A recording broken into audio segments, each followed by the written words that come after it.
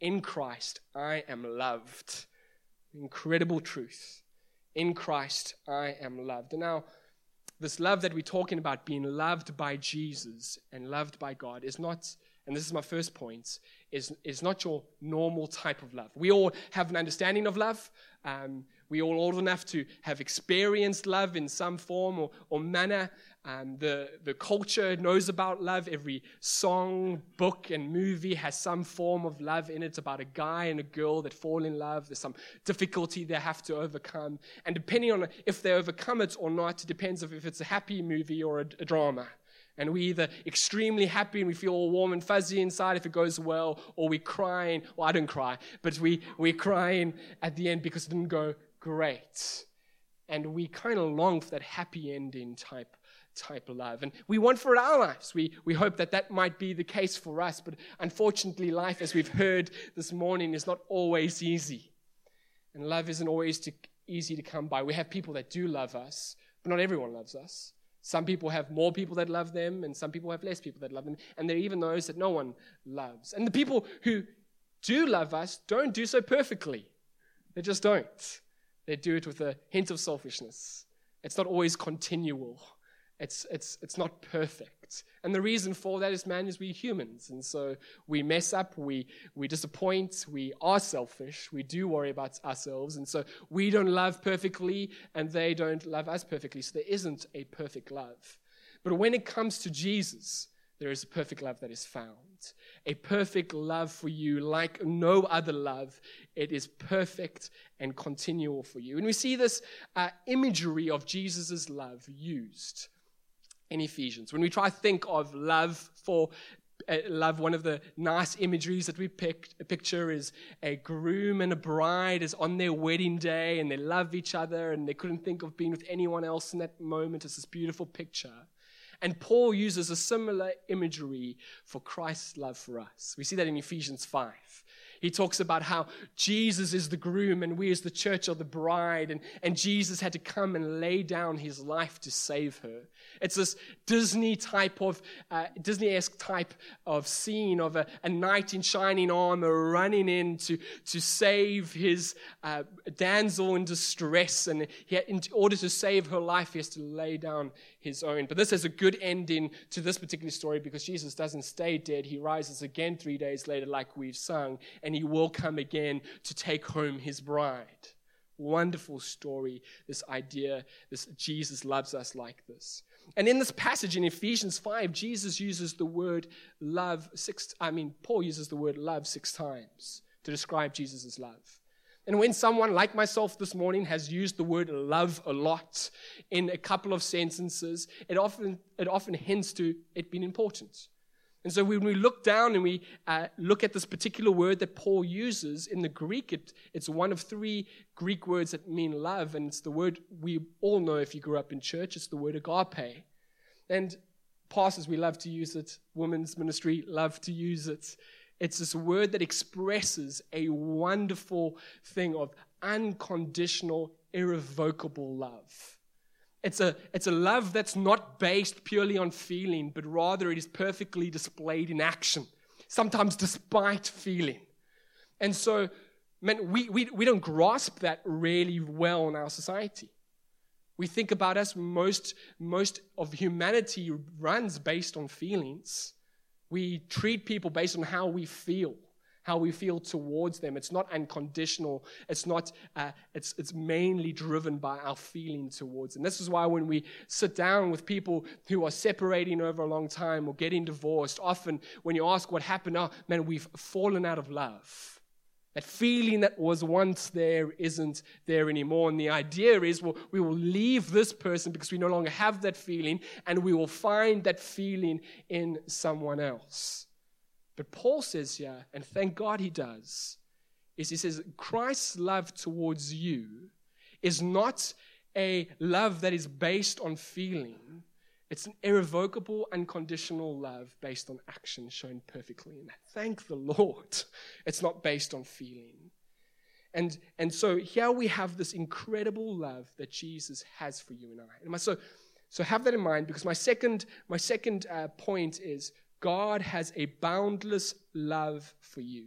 God has a boundless love for you. In the 1960s, there was a prominent German theologian, not always evangelical, Kolbath, who was probably most famous for standing up to Adolf Hitler. And he was doing a tour of the States, and he was lecturing at Princeton and Yale and the University of Chicago. And during all these speaking arrangements and lectures that he had to do, people flocking in, a reporter came to him and said to him, Kolbath, what is the most important theological discovery that you have made? And he stops and he thinks for a moment. He doesn't rush into it. He considers the question. And he answers with this phrase I'm sure you've heard. Jesus loves me, this I know, for the Bible tells me so. Such a Sunday school answer, but this simple truth is one that we mustn't lose sight of. This majestic truth, this life-transforming truth is one that we need to grasp and take hold of, that Jesus loves us. This is the bedrock of the foundation of the Christian faith. But how can we be certain of this? How can we be certain that God loves us? Well, if we are to understand God's love in its magnitude and to see it fully, we never separate it from the cross.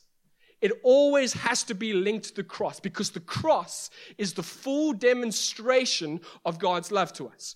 And the same would be said about the cross. We can't understand the cross without God's love. These two truths are interchangeable and ones that we need to hold on to. If you understand that God loves you, we need to look at the cross. And we see this expressed in Scripture. John 15, verse 13 says, "Greater love has no man than this, that someone lay down his life for his friends." John 3:16, "For God so loved the world that he gave his only Son, that whoever believes in him should not perish but have eternal life." Romans 5, verse 8, "But God shows his love for us, and while we were still sinners, Christ died for us." 1 John 4, 9 and 10 says this, "In this the love of God was made manifest to us, that God sent his only Son into the world, so that we might live through him. In this is love, not that we have loved God, but that he loved us and sent his Son to be the propitiation for our sins." If you wanted to understand, does God love you, church, you need to keep your eyes fixed on the cross. Because there is the full demonstration of God's love towards you. That while you were weak, while you were sinners, while you were unable to help yourselves in your sin and rebellion against God, God would look upon you and not pour out his wrath instantly on you, but rather that he would love you so much that he would send Jesus to come and die in your place. To bear your sin, to bear your shame, so that you might have him and enjoy eternal life with him and the fullness of life in him. That's where love is fully displayed for you to see. Unconditional, irrevocable love seen on the cross. And when we doubt this, because we do, when we doubt the moments, does God love me or not? It's often because we've taken our eyes off the cross. We've forgotten what Christ has done for us just in a moment. And it might be for various reasons. Let me give you some general reasons for that. The first one can be as simple as you just have become so familiar with your own sin that God's love for you doesn't seem that great. Doesn't mean that much. It's because you've kind of felt, man, I know I'm a sinner, but I'm not that bad. My sin isn't seen as ugly as it should be, and as a result, man, God died for me, I know that, but he died for them more. And so the love of God doesn't seem as great on the cross for us. We've taken our eyes off the cross. But the cross brings correction. So when we look at the cross, what we see the Son of God dying. Man, like, God sent his Son to die. Christ himself died for our sin. That is not a small matter. That must mean my sin must be horrendous. My sin must be horrible in the sight of this holy God. And so when we do that, we come to a deeper understanding of what God had to do for us because of our sin. And man, if God had to do that because my sin was so ugly, his love for me is so great. You see, the cross brings correction for us. It helps us to, man, God loves me more than I can imagine. His love for you is unendless. The opposite might be true as well. Sometimes we doubt God's love for us because we are overburdened by the weight of our sin. Sin is heavy. Man, to carry your shame and guilt is a hard thing to do. And so we might not, as believers, doubt that God loves. No, He does. He loves the world. He loves individuals. He loves this person and that person. He loves the pastor and He loves the preacher. He loves the worship leader. He loves the hospitality person, our Bible study leader. He might love your siblings better because they are just better than you. And so you start to think those things. But when it comes to me, I doubt whether God loves me. Man, the cross brings freeing correction to that. When we look at the cross, what do we see? That Christ did not die for just the good and the righteous and the not so bads, but He died for the sinners. In light of His holiness, we're all sinners and have fallen short drastically of the glory of God. And He died for us personally, not just the sins of the world, but your particular sins for your life, so that you might enjoy Him because He loves you. Brings a freeing corrections, and God's love for you is limitless. He can't possibly love you anymore. He can't possibly love you any less. It's His perfect love towards you. It's a perfect love. And so this is why Paul prays in Ephesians 3 verses 14, 17, and 19 about the church in Ephesus. He prays this wonderful prayer. He says this, "For this reason I bow my knees to the Father, our Lord Jesus Christ, that you, being grounded and rooted in the love of God, may be able to comprehend with all the saints what is the width, the length, the depth, and the height. To know the love of Christ that surpasses knowledge, that you may be filled with all the fullness of God." What Paul is saying here is that God's love for you is limitless. There is no limit. That if you had to go as high is, that you would never ever find an end to God's love there. That you could go the breadthways and run as far as you can, go as far as you can. No, as far as the east is from the west, you would not find that there is no love of God there. No matter how deep you go or how long you go, God's love will always be there for you. It is perfect. It is limitless. There's no place you could go where the love of God is not. And so that means for us that there is this endlessness to God's breadth in His love. So some of us feel, man, Joe, I've run so far away from God. I've done some things that I should not have done. I'm too far out of God's reach, which is just not true. His love is boundless in its breadth. No matter how far you've run, He's able to grab you and bring you home. And some of you are praying for friends and family members, and you think they are too far gone. They will never come to Christ. I encourage you to keep on praying, because God can reach them where they're at. God can reach you where you're at. There's a length to God's love that is glorious and never ending. There will never, ever be a point in your walk with Christ that God would not love you, church. Oh man, we heard of some stories this morning that are heartbreaking. But in those moments, we must never doubt that God's love for us is faded, because it is lasting. It is continuous. And for all eternity, we will enjoy this magnitude of His love for us. It will never fade one little bit for us. It is continuous. It is endless in its length. It is endless in its depth. You are deep in sin. You're feeling that shame and its guilt. You're backsliding down the proverbial slope of sin, and you wonder if God's hand can reach you. Friend, I want to tell you, the love of God and His hand can reach down that hill and put you on a solid rock again. And it's endless in its height. You're facing some obstacles and some hindrances in life, which is hard, and it's making you doubt whether God loves you. But I want you to know that no obstacle is too high or too big that God can't reach over and grab you. That there's no giant that you face that God's love cannot slay. It is boundless and endless. That's why Paul says these incredible words in Romans 8, verses 37 to 39. Listen to them. No. In all things we are more than conquerors through Him who loved us. For I am sure that neither death nor life, nor angels nor rulers, nor things present nor things to come, nor powers, nor height, nor depth, nor anything in all creation will be able to separate you from the love of God that is in Christ Jesus our Lord. Boundless love. There is nowhere you can go or run to that God's love is not available to you. And it is fully for you. There's not a section of God's love that is reserved for someone who's more mature than you are in Christ. There's not a section that is a reserved for those who might have memorized a certain amount of scripture, who have prayed a certain prayer, or have done a certain ritual. There is none of that. When you are in Jesus, when I can say that I am in Christ and I am loved, that the fullness of God's love is available to you. It's boundless. This verse hit home for me this week as I was preparing the sermon. Maybe it will sink this in for you.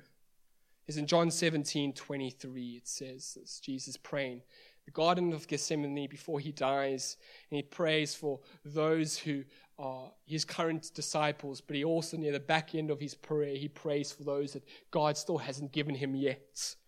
Us, essentially. And those who have gone before us and will come after us. And he prays this prayer. I'll get to it. It's just one verse. It says, I in them and you in me, that they may be perfectly one. He's talking about unity.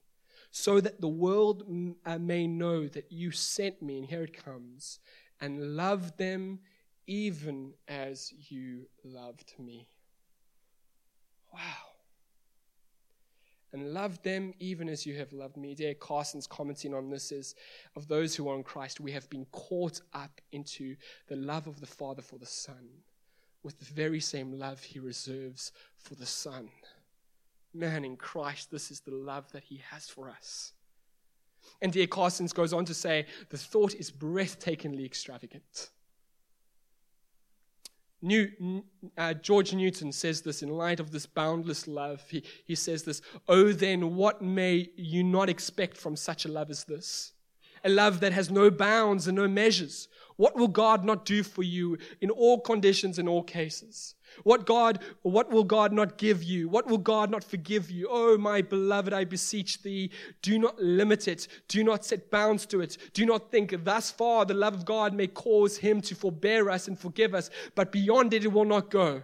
Oh, my beloved, if you be humble and believe in souls, it is a bottomless and boundless love to you. It will go beyond all that you can think, further than you are able to imagine. And therefore, oh, not cast away your confidence, but toll yourselves on this unmeasurable love of God in all cases. Your sins are finite, but the love of God is infinite. Your sins have limits, but the love of God is limitless. Glorious for you. So how do we get this love? And this brings me to my last point. It is only accessible in Jesus. Only through Jesus. You see, what the cross does for us is it demonstrates God's love for us perfectly and fully. And the more we look at it, the more we understand ourselves and God, the more it becomes more glorious and more for us to see. But the God did not only demonstrate his love for us on the cross, but the very cross, very Jesus' death, made the very access for us to enjoy it. Let me explain that again. It doesn't just demonstrate God's love, but it makes the very way in which we can experience and know the love of God. Does that make sense? And that's why Jesus will say, I am the way, the truth, and the life, and no one comes to the Father except through me. He has made a way to God, and it's only through Jesus that we can get this. But I have brilliant news for you, believer. If you are in Christ, this is yours already. This boundless, endless love that we are speaking about this morning is yours in Christ. You do not have to earn it. You do not have to jump through hoops to get it. All you have to do is be in Jesus, and it is fully accessible for you to enjoy. You might say to me, Joe, man, I'm in Christ, I'm a believer, but I have lived a life of sin. I have not done what God has called me to do. Maybe I've lost it. Maybe this pathway that Jesus made towards the Father's love for me has overgrown over time for a lack of use. But that is just not true. In Hebrews, it talks about the way to God is new every day. It never gets old. It never gets stale. It never gets overgrown. It never becomes worn out that we might one day have to find a new path. This way to God is always new in Jesus. Always new. And the call for you, believers, is to come and enjoy it. Come and enjoy it. That's how he was talking about. Be available. It is there. You might have trodden off on another path, but man, this path is here and it's available for you to use. Come and taste and see. That's what Byron spoke about. Taste and see he is good. It's not dependent on your circumstances. It's not dependent on what you're going through. It's dependent on Christ and it is yours. Come and taste. And when you do, when you taste it, when you enjoy it, man, you will want more. Come and experience it. This is why Paul prays Ephesians 3 verses 17 and 19. He says that you may comprehend with all the saints, that you might know the love of God that surpasses all knowledge. Come and know it. Come and know it. But here's the thing about love. It's not something that is taught. We try, you can take a 10-year-old or a 13-year-old that's never experienced their first love, and you can give them all the poetry in the world, all the movies to watch. And they might get an idea of what it might be like, but man, the day you first fell in love, didn't your heart feel like it was going to burst? It was never, no matter how descriptive we are, love can't be explained. It needs to be experienced. The love that someone has for a child just can't be explained. It needs to be experienced. And the same way it's with God, man, we can explain it, we can demonstrate it, we can show it, but if you're wanting to know the fullness of this love, you need to come and experience it. Come is the call. Come who are all you are heavy laden. Just bow your head. Now I will give you rest. Come and enjoy this love is the call that is here. And when you taste it and when you enjoy it, I promise you, you're going to want more and more and more, because in it there will be a satisfaction that you have never experienced. As this love in your heart bursts like you did when you first fell in love and all you wanted to be with that person, same it will be with God. All you will want is Him. We see this expressed brilliantly by David in Psalm 63 verse 1 and 4. It says this. He writes these words, "O God, you are my God, earnestly I seek you. My soul thirsts for you, my flesh faints for you, as in a dry and weary land where there is no water. So I have looked upon you in the sanctuary, beholding your power and glory, because your steadfast love is better than life. My lips will praise you. So I'll bless you as long as I live. In your name I will lift my hands." When David pens the psalm, life isn't going well. Man, he's on the run for his life from one of his sons called Absalom. He's wanting to kill him, take his throne. So David has fled into a wilderness where it is dry and there's no water and there's no food. And as David looks around and sees the countryside and he lacks sustenance, he requests to God and he prays and sings this. But who's David? He's a king. King David. He's used to thrones, power, honor, to snap his fingers, and in a moment a servant would do what he's done. He's victorious. He slaved Goliath as a boy. He's got a reputation and fame. He's honored throughout not only Israel, but the known world. They know of this boy that killed Goliath. He is a person who eats fine dines and has fine wines. That is his staple diet. Big beds, a wife and concubines and parties. He's a king. This is what he enjoys. And yet, when David is with nothing, fearing for his life, with nothing to drink, what he requests from God is not give me some fine wine and food, or give me my home and my power, but Lord, give me you. Why? Because David has experienced all that what life has to offer, and he has experienced the love of God. And for David, there is no competition. If he had to choose, he wants God, he wants his love, he wants to enjoy him. Because he has realized that life is not found in things or people or experience, but life is found in God and in his love. And so David craves for it. In church, when we come and experience this love of God that he has for us, we will crave it more than anything else. We will look at the worldly things that he has given us to joy by God's blessing, but we will say, those things are nice, but there is something greater. It is in God. That's where my love is. That's where my life is. That's where I'm satisfied. It is in God. And the wonderful thing about God's love being boundless is that, man, you will never run out of it. That I've been a Christian now 14 years. It's half my life. And yet, in the half of my life, I've but just scraped the surface. As I look around the room, I see some of you have been Christians a whole lot longer than that. 50, 60, 70 years. But may I just encourage you to say, you've but scraped the surface. There is so much more for you to enjoy. And when we go into eternity, friends, we are going to enjoy this for the rest of time. We're billion years in, we will be there, and we would not have exhausted God's love. We will never get bored of it. It will never become boring and unsatisfying. It will be just as good and just as much for us to enjoy than we first began. The call is to come, but start now. Start now. Don't wait till you're dead. The fullness of your life, if you want to, you as a believer want a life that is full, a life that is thriving, a life that is victorious, is found in the love of God. Come and taste it.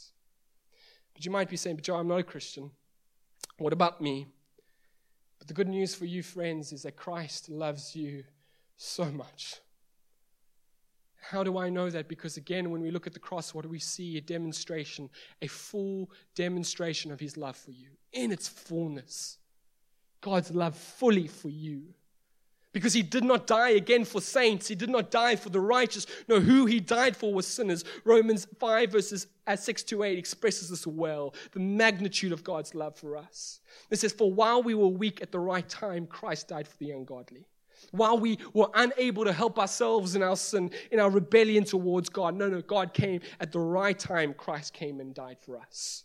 For one will scarcely die for a righteous person. No, perhaps for a good person, one would dare even to die. He said, though when we see this righteous people that get everything right, maybe we in our love would die for such a person, a Mother Teresa type figure, so they could carry on their good work. Well, we might just die for a good person. Maybe we would dare. But the magnitude of God's love is not just for the righteous and the good, it's also for the sinners. He goes on to say, but God shows his love for us, and while we were sinners, Christ died for us. This is the love of Christ for you, fully displayed and demonstrated on the cross for you. But my friend, you need access to it. And there's no amount of church going, there is no amount of Bible reading or prayers or good works or effort that can get you to it. It is only through Christ. It is the only access. It is the only path, and you need to tread on it. And how do you do that? How do you get that access? It is purely through repenting of your sins and believing in Jesus. It's looking at Christ and seeing that he has died for you out of love and knowing that there is life in him and in nowhere else.